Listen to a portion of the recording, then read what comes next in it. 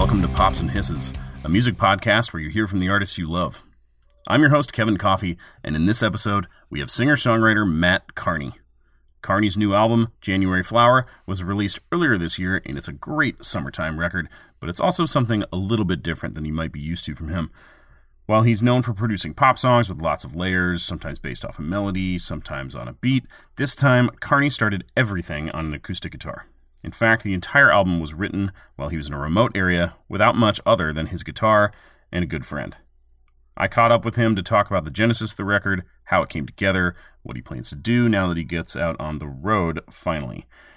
Real quick, I want to remind you that you can listen to the Pops and Hisses podcast and find music news, reviews, and interviews at popsandhisses.com. But right now, it's time for Matt Carney. Let's get into it. Let's rewind a little bit. Back in 2019, this was before you started working on the new record. You were doing an acoustic tour, right? Yeah, I was doing an acoustic tour, kind of a City Black and White. It was called City of Black and White Revisited. It was some re-recordings of my second record called City Black and White. And then we went out. It was really, honestly, an excuse just to do an acoustic tour. I hadn't done one in a really long time and got it in just in the nick of time before COVID. I was one of the lucky people that me and my wife knew we were going to have a little girl coming. So I kind of shut it down for 2020. I'd be finishing my current record, January Flower, that just came out, but I was working on that. So yeah, I got all these shows out of the way right in the nick of time before the whole world shut down. So unlike others, you seem to have it timed, accidentally timed just right. You shut everything down for 2020, or you wanted to have a baby, and then you probably would have had to shut everything down anyway. So it seemed like everything. Yeah, I mean, it was a good year. I mean, I feel bad even saying that, but yeah, my situation was a lot better than some people.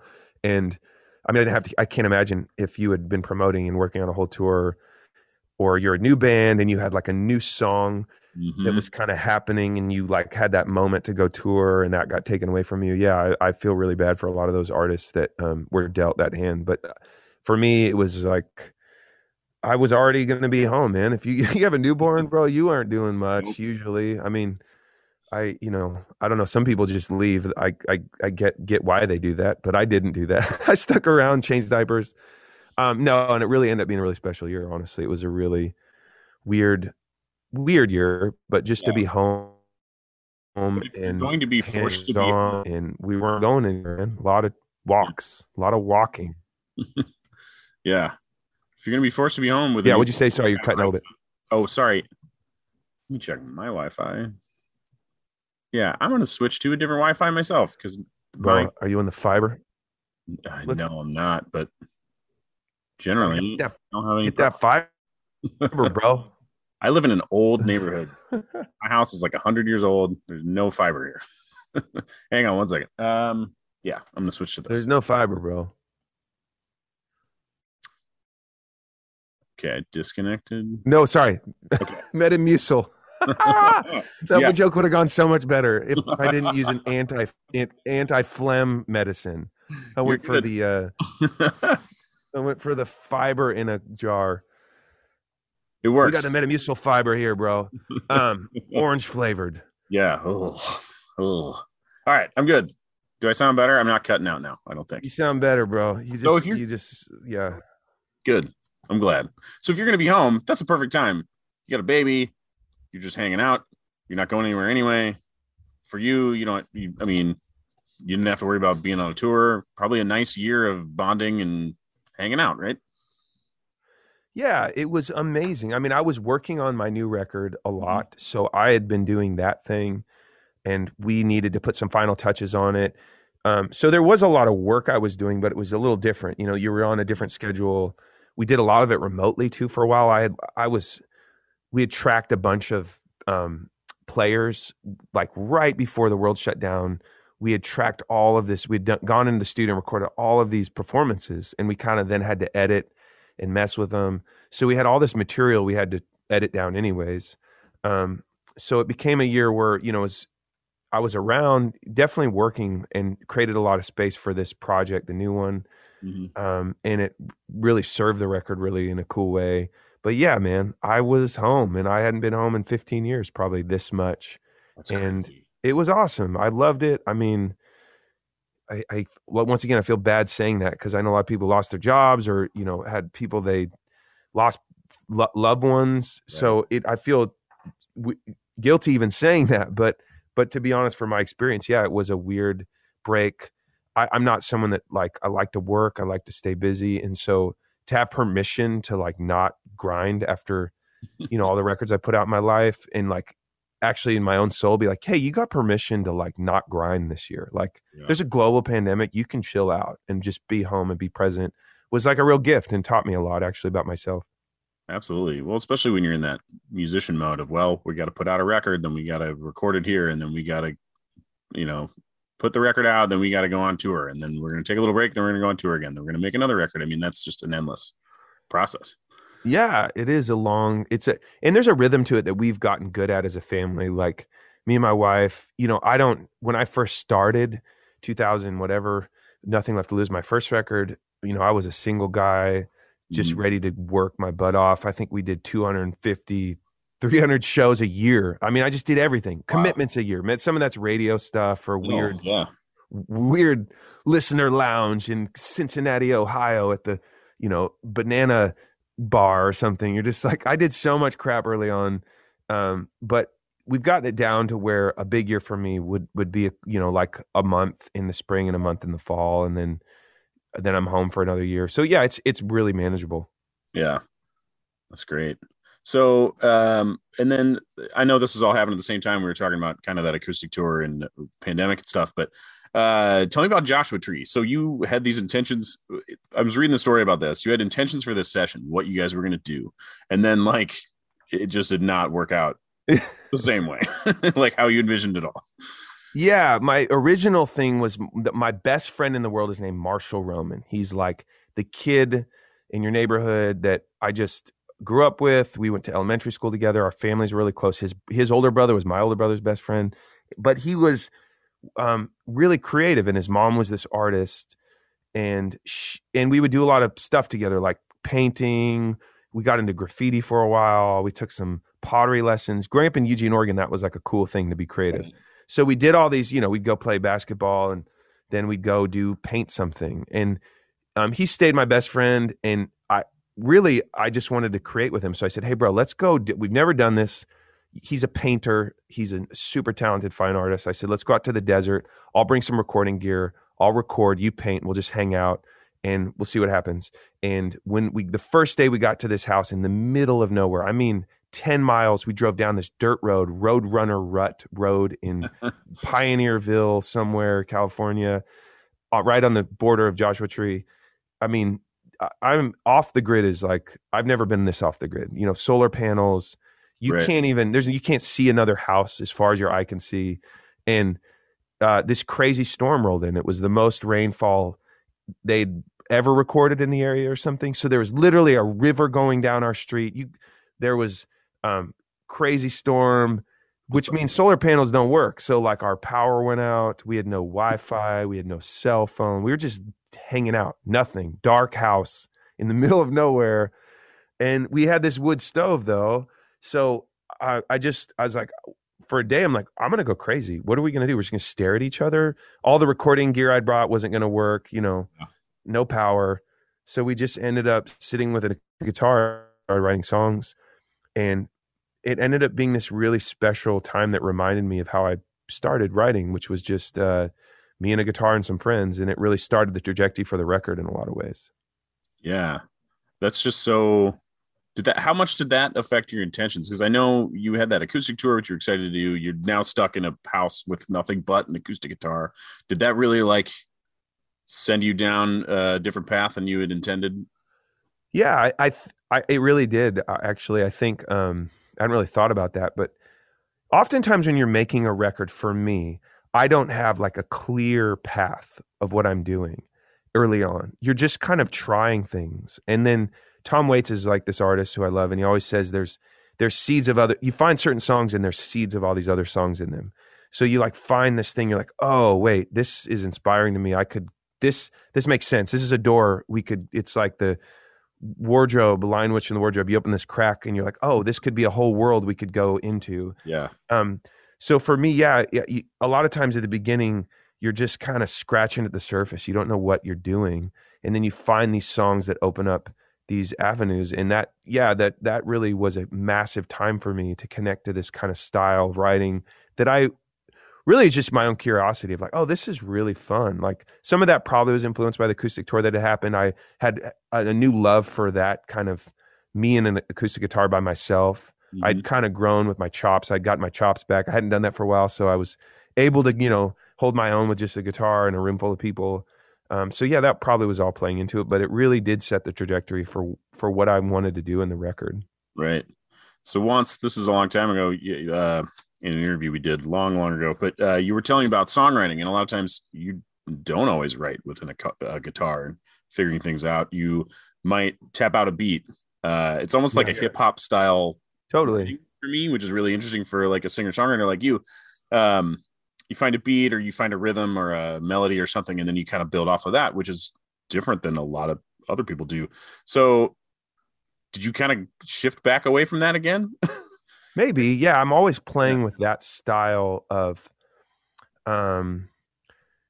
those songs always happen, and there's always the visceral moments. Like even on this record, there's definitely moments where like I have a song called Ships in the Night that was fairly popular. That started with us building this kind of visceral moment, like a beat to describe it to lay people. We had like acoustic guitar. We had this like boom, boom, ka, boom, boom, ka, boom, boom, ka, and then the producer played this bling, bling, bling, bling, bling, like this like piano part. And I'm like, whoa, this is such a vibe without even a song to it yet.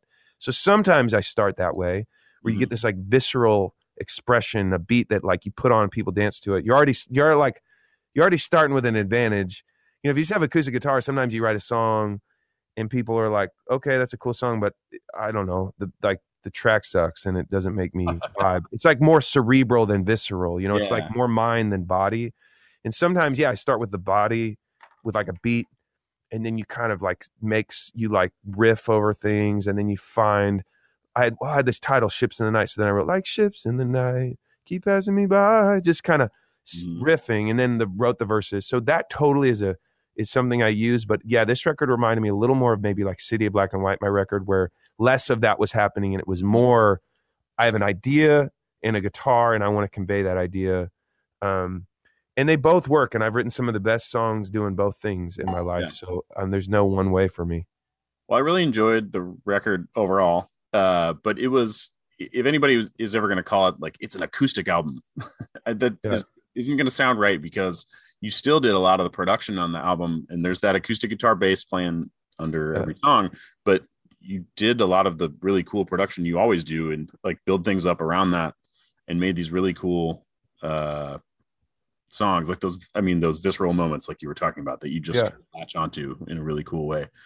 So I wondered kind of how, so you do this stuff in Joshua Tree, you kind of got some momentum, then you go to Nashville and start like, let's record this stuff. Like, how'd you keep that same energy and momentum moving in the direction you wanted to go? Well, it helped me build some parameters that I was like, I want this to be based in some organic instruments, acoustic guitars, pianos. Sometimes you're trying to do the opposite. You want I want weird sounding crap. I don't want anything that feels organic. Or my last record was more that way. I kind of had this other sentiment I wanted, but it started with like, these are the ingredients we're making the dish with, is like acoustic guitar, let's start there. Like, just, that's the big thing. Like, this is going to be the main entree on everything, the acoustic guitar. And that really started forming like, well, what kind of stuff do you want to talk about in this? Like, some of it being influenced by 2020. I wrote a few songs, so I had a bunch of material, but I already had this kind of like rural setting, like introspective, Grand Canyon, like kind of desert. Like the rivers and mountains were relating to my life more than like the street and the cars and like Honda Accords, like other records of mine. So I don't know. Sometimes you just, as a creative person, you just follow those things, and then there was a sentiment building, and I found it really fun to play and explore those things. The kind of the part of my history that's Oregon kid that went backpacking a bunch, and the guy that's a new dad that's taking on maybe some bigger themes, not just like young love kind of ideas. Those were all the things going on. I wasn't thinking about any of them, but looking back, that was what was brewing in the pot at the time. Yeah.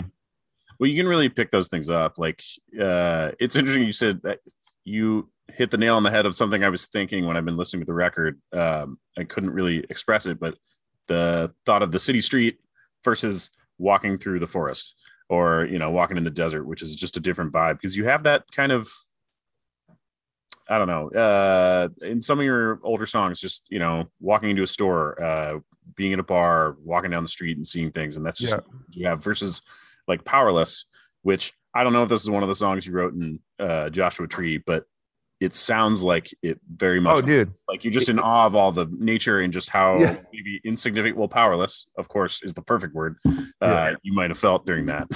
Well, that was literally the song. It started that's the first song we wrote. Started as a joke because we ran out of power. So no, I'm not joking. So I had my guitar and I was like, powerless.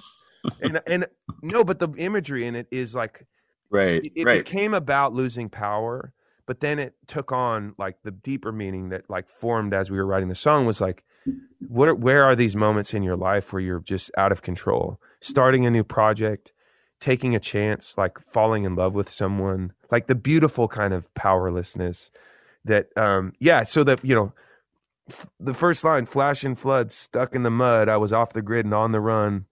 It felt so close from far away, like, violent wind blew down the doors. It did me in, and I prayed for more. All the damage done that I wouldn't change. Lay me down to sleep. When it comes to us, I'm powerless. Like, so yeah, that the whole thing kind of came out of like me riffing on that. We literally were just out of power. You turned it into something. You turned it into something so big, so much more. I mean, that's it. That's all the good songs are just like that. Usually. Rick Rubin always talks, he's this famous producer. He always talks about the laughing moment in a song when you're laughing, not out of humor, but out of this is ridiculous, or like I'm a little shocked by this idea, or I don't know why a laugh is often like, you're like, are we really like, yeah, oh yeah, we could write Powerless. Like I'm sitting with the guitar, singing, I'm powerless, joking because we're in the power, in the dark. And then we're kind of laughing like, well, this actually's kind of got some vibe to it. And then we like go there and take on like the big issue, like, well, where do we actually really feel powerless? Like in our hearts, like, and then you get vulnerable. And those are the magic moments when you can, if I could do that every day, I'd be happy, but I can't always, I chase for those moments. Yeah.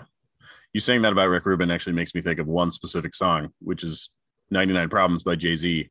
And actually, Jay-Z actually says, you're crazy for this one, Rick, in the song, because it sounds like this silly song, but it's actually very serious and very excellent song. And that's like, perfect. I am way more into that. Like, I am way more into those things these days. Like some of my favorite people are playing with like irony and earnestness and humor.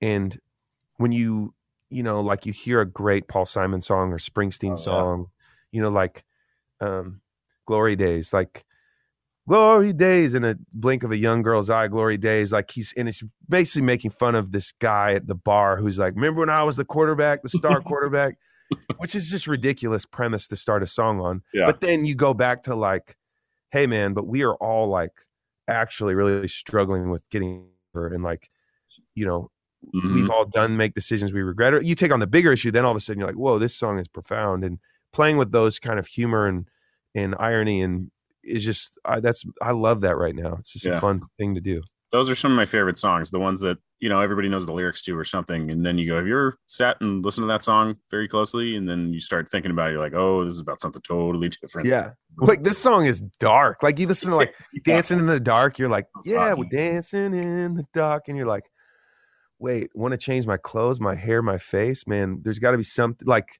this guy is like ready to off himself. Like he's not happy. Yeah. Like, and this is a sad song. And it's like, just like so upbeat. Courtney Cox is doing a dance move on stage with him in the video, Exactly. Oh, man. So God, we were talking about the record, and I don't even know we got in such a good, enjoyable tangent. But yeah, well, one thing I was thinking about when I was listening to this was, and you had mentioned it before, that not so many songs about young love, and I'm so excited about this. Or, but you get some really emotional depth on these songs about time passing and feeling older, and just all kinds of different stuff. It just kind of, even going on what we were just talking about, but getting deeper, much deeper than some of those surface level sorts of things. Was that you tapping into what's going on in your life, or just things that you wanted to talk about? Or, I mean, I feel that personally as a parent getting older, I start thinking about much deeper things than I did. Yeah, right. Yeah, I mean, I think it is maturity. I think it's what I needed to do right now and creatively. Like, and don't get me wrong, I will definitely love writing a song about young love and dumb things and like butterflies in your stomach, and like, cause I feel all those too. But I remember on that trip in Joshua Tree, Marshall, high school best friends, painting. I love him. I respect him just as a human, spiritually, his character, just his integrity. And and he's like a fine artist. Like, he's chasing down his own integrity all the time. Musicians can sell it pretty easily sometimes for like a hit or, something. And I remember I was writing this song called Blame that's on the record. And the song is, I'm the one to blame. I lost my way. And it still hurts to say, I'm the one who changed. Never got to say, like in that sentiment, I was singing that. I'm like, dude.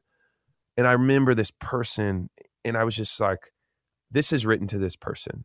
I never got to say, you know what, I really hurt you and wronged you. And like, I don't know the collateral damage of that in your own life. And I'm not in a place to know you and have a relationship with you anymore. Ex-boyfriends or girlfriends that we've wronged and just treated like crap, or something, friends that you look back and you have regrets about it. And I was like, does anyone want to hear about this? Probably not. Most people want to just be like, sing me, just make positive vibes, bro. Everything's gonna be all right now. Like, just tell me that. And I'm like, and I remember Marshall from around the corner painting his painting. He's like, bro, you have to say it. I'm like almost in tears writing this song. He's like, if you're gonna make a best record of your life, you gotta say some crap you believe. Like, or what are we doing here? And I just remember being like, whoa, only my high school childhood best friend can be like, bro, I know who the real you is. Like, go there. Don't be scared. And in many ways, that was some of the bravery of the record, was just being vulnerable, not just writing a love song that is going to do well and everybody's going to like, but taking on some deeper stuff. And maybe it won't. Maybe people don't want to hear that song. And I actually really sleep good at night knowing I did it, like regardless of whether people respond to it or not. And Marshall, that's it, your best friends and a guitar. That's how I started, and that's why I kept coming back to that place. I love the idea. Two things: one, bringing along a non-musical collaborator, yeah, somebody to like bounce stuff off of, keep things fresh, be like, oh, you should do this or not. Maybe in some cases being like, no, don't do that. But like, I love that idea. That's really cool. And then the other thing I was thinking too, while you're talking about that, was I think we need those songs because it's hard to express those things. And so many people, and I did when I was listening to that song, identified with that, going like, man, yeah, I'm just like that. Like, I have people that I know I've messed up too. And there's no way to tell them that, but at least we can all feel like, listening to that song, you can all feel that feeling and go, yeah, like, I wish I could do something about that now. Yeah.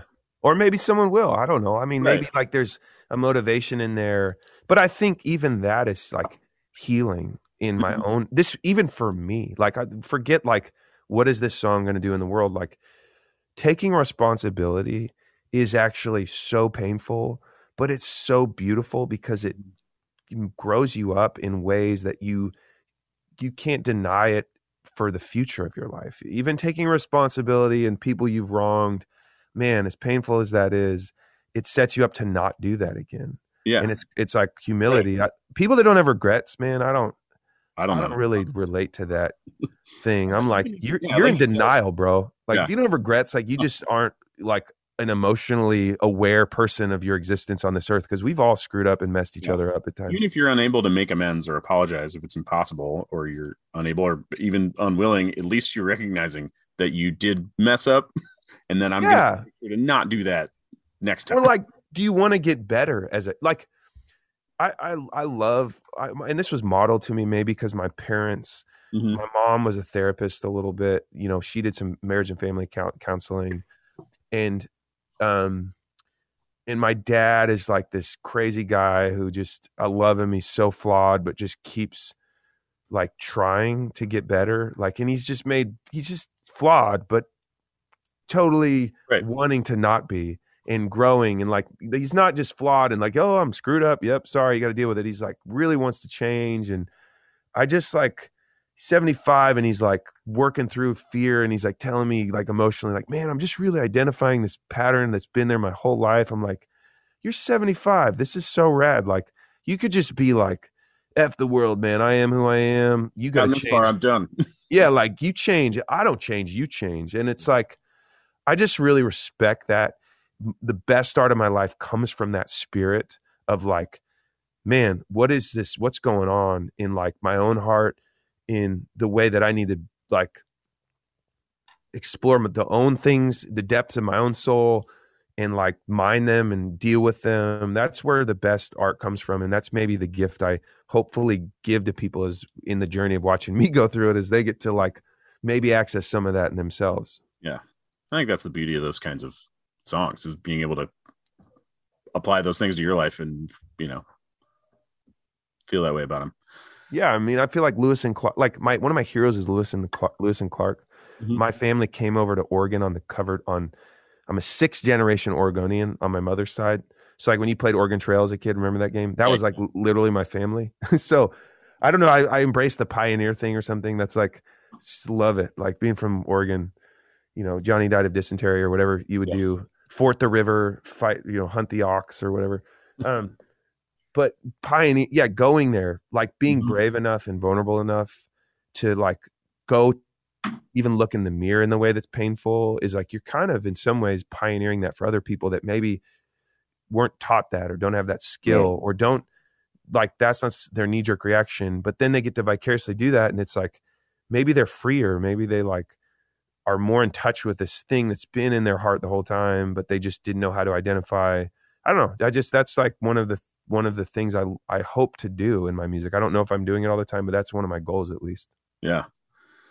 One song I wanted to ask about was Boulder. It's just such a beautiful song, and I love the way it's built up from the acoustic with the piano and stuff like that. And I found myself listening to it several times over. And I just wondered, where'd that song come from? Yeah.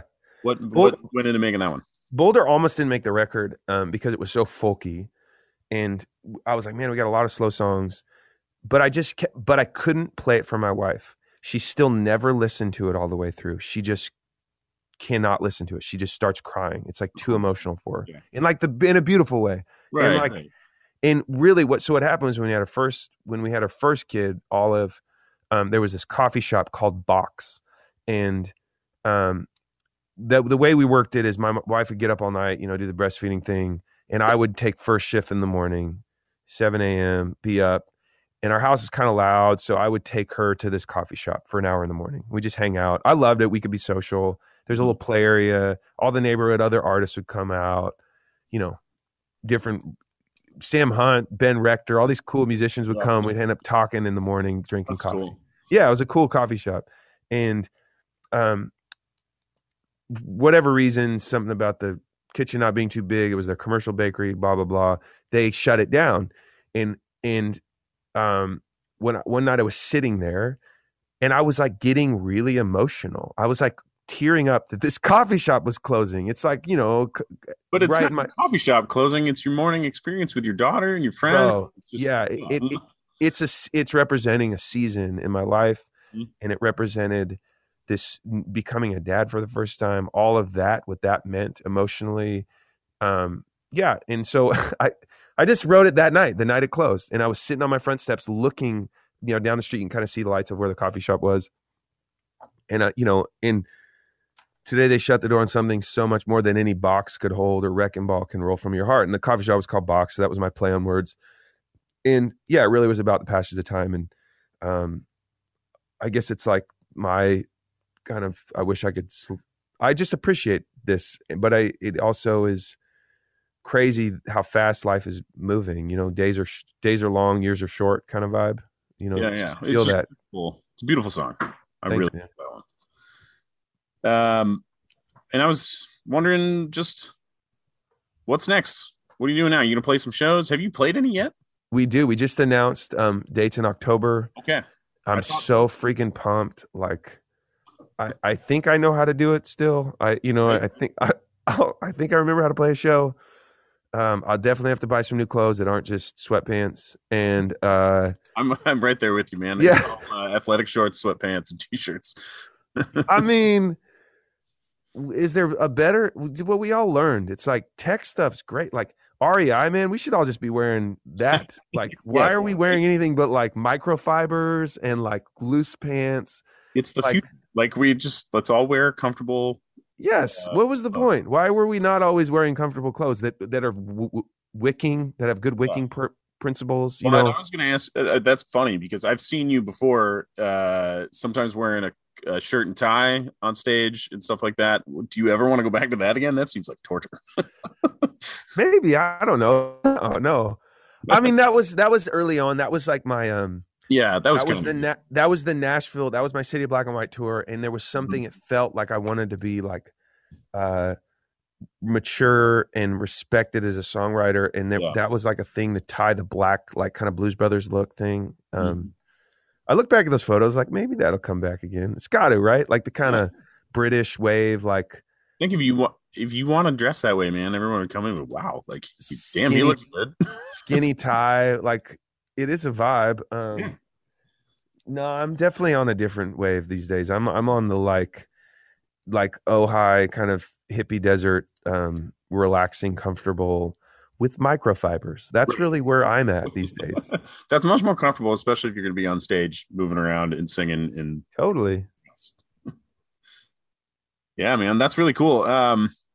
So that'd be by October. That'll be almost 2 years since you toured, right? Since you went on and did a lot of shows. Yeah. Yes, I think so. No, it would have been. So it was spring. We ended in February of 2020. So yeah, that'll be a year and a half, almost 2 years and 3/4. So yeah, it's wild, man. I mean, I would take off sections of time to work earlier in my process because people weren't clamoring to get me to do one-offs more, but now the longer I've done this, there's more built-in things where like, oh, come play this festival. You know, you stay active a little more consistently regardless of where you're at in your cycle. Sure. But this will be the longest I've been off in, I think, ever. And ever? Since you were 15. I did go to a show last night. Like my buddy loves this comedian, so we went and saw him. And it was the first thing I'd done. I went to the Ryman in Nashville and saw this, and like it was wild. It was a trip, man, to be like in a row with people, and like this is Nashville, so people aren't, how do you say this? Like they love their grits and pork belly and like. Yep. There was not a lot of like the first thing I said when I said, I was like, cause it's a pew. And I'm like, so we're sharing, are we sharing this number? Like what's happening? Like, is this my seat or is this your seat and my seat? Cause it was like, I was like middle seat of airplane times 10. Like I think I had to wedge my hips to get into the seat. Excuse me? I was like literally like taking things out of my pockets so I could get into the seat, like phone can't go in the pocket because I can't. There was so long that we didn't. I don't know about you. I didn't go anywhere, and I didn't go to any people. So to go into a place that was so normal to just, man, I stuck my butt into a tiny theater seat next to so many people, and if you asked me to go do that now, I'd be fine, but it would be so weird. It was really. It was like a whoa. What is happening? I mean, we're fully vaccinated. I feel like. Safer now about that, but you still, I mean, I don't know, it's still like just a weird phenomenon to go from this emotionally kind of isolated state to shoving your butt between two people and then like sitting in this room full of people dying laughing. It was like I was totally enjoying it, but also being like feeling like the world was an alternate universe. Like I hadn't done this in so long. That's such a yeah. I mean, I imagine Nashville is probably kicking things up a little faster than other places because everyone's bro. It is like it is. There's nothing happened here. There's been no pandemic. Like it's all bets are off. Now, the bachelor parties are like the bachelorette parties. That's what we're the city of bachelorette parties. So they are just like little schools of ducks. Just like they all wear the same T-shirt. There's one leader with the phone, and everyone kind of follows whatever they're going on GPS around. It's like it's so funny. There's the one straggler who's like, they're like, come on, got to keep up. It's totally like, yeah, they're like little like baby ducks walking around, chicks, little like hens, like walking in pods. So we are on 10. There was no pandemic here. Yeah, it's coming back around here, but like I said, if you wanted to play a show in Nashville, you could do that pretty fast. But for you to come here to Omaha, it'd take you a little while to route here. So they're starting to kick back up, but I haven't really been to like a big concert or show. I mean, that was my first in a year, and it was a thing. I enjoyed it. There's some. I'm ready for it, man. But I mean, at some point you got to like rip the Band-Aid off and just do it. Yeah. Like if you don't, and everybody's going to gauge their own risk. Like if you're around people that still are at risk or can't get a vaccine or something, but like, at some point people just got to be able to, I mean, I wish everybody just get it but the vaccine, but I get that you can't talk everyone into that either.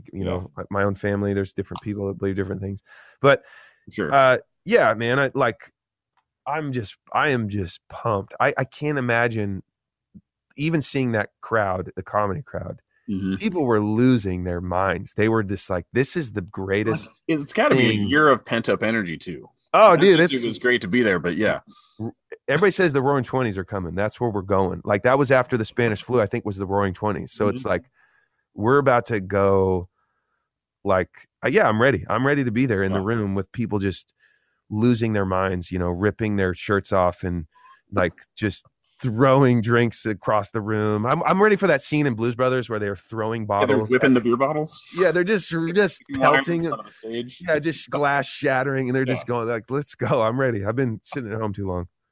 That's awesome. Well, I know you didn't announce any Omaha dates, but you're coming around Midwest, and maybe you'll swing back through here later. It'd be great to see you live again. It's been a while, but. Leg 1 is up, leg 2's coming, and it's a lot more dates. So those are coming. So yeah, there's more where that came from. We just wanted to get some off the ground and running. Oh yeah, absolutely. Yeah. Cool, man. Well, thanks, Matt. I love it. My pleasure. I appreciate you coming on the show and hanging out with me for a while. It's awesome talking to you. Kevin, it's my pleasure. Thanks for having me again or catching up with you again, and I can't wait to see you in Omaha. Let's I don't know, eat some steaks or something. We can arrange that. Invest some money in some like hedge funds. Isn't that we can find Warren Buffett. That was a deep cut. We can go to the steakhouse he eats at and just accost him if you'd really want to. Should I buy or sell? I need to know. Yeah, what do you tell Warren Buffett? I love Omaha. It's a cool town. I would love to be down there. Yeah, man. Up there, over there. This direction. Yeah. Cool, man. Yeah, it was great talking to you. I never remember the schedule of these things when they come out, but this episode will be edited and up, I think, next week, but I'll send it through to your publicist and they can get it to you if you want to check it out. Love it. Share it or anything like that. So cool. I really appreciate it. I love the record. Been listening to it a lot. Thanks, Kevin. I'm weirdly proud. I usually don't ever listen to a record. Like once you finish a record, no, seriously, once I finish a record, I've been working on it for so long. I kind of can't listen to it once it's out. Also because you're scared and there's a lot more going on. Weirdly though, this record, I like keep putting it on and like, I'm shocking myself. I'm like, I really like this thing, which you would think every artist feels. And you do on some level, you love everything you've done, but yeah, but like when you put something out like that, you can also look at it and go, you have to sign off on it and be done with it at some point. You hear the things, we should have changed this, should have done that. Maybe totally. Like there's all kinds of things, but and every record you're doing your best. Sometimes I'm sure it's like a director making movies. You're like, wow, we really crushed it on this one. Or the other ones, you're like, man, it's a good movie. I tried my best. I couldn't quite like land it. Like this, you know, there was a fault in the premise of the whole thing, or like the director or this actor wasn't doing their thing right or something. You know, sometimes you just try your best and you hope it turns out good. And there's been albums that I felt like are more successful than other ones, but for some reason this one, I just keep listening to it. I'm like, wow, how did this happen? I really love this thing. Like I'm surprising myself, which has been really rewarding, honestly. Great. That's got to be a great feeling. Yeah, it really is. Crushed it. Thanks, man. Yeah. Well, awesome, man. Thanks so much for your time. I really appreciate it. It was good talking to you. All right, Kevin. Take care, man. Take it easy. Thanks for listening to my talk with Matt Carney. Check out his new album, January Flower, which is out right now. Subscribe to the Pops and Hisses podcast on your favorite podcast app, or head to popsandhisses.com, where you can listen to the podcast and find more music news, reviews, interviews, and podcast episodes. I'm your host, Kevin Coffey, and you can follow me on Twitter as @OmahaMusicGuy, or find my page on Facebook by searching for my name, Kevin Coffey. My last name is spelled Coffey. Thank you to Hurrdat Media for producing the show, and I encourage you to check out all of Hurrdat's network of podcasts. There's entertainment, sports, fitness, all kinds of different stuff. Find them all and lots more at hurrdatmedia.com/network. That's HURRDAT media.com. Thanks for listening. See you next time. A Hurrdat Media Production.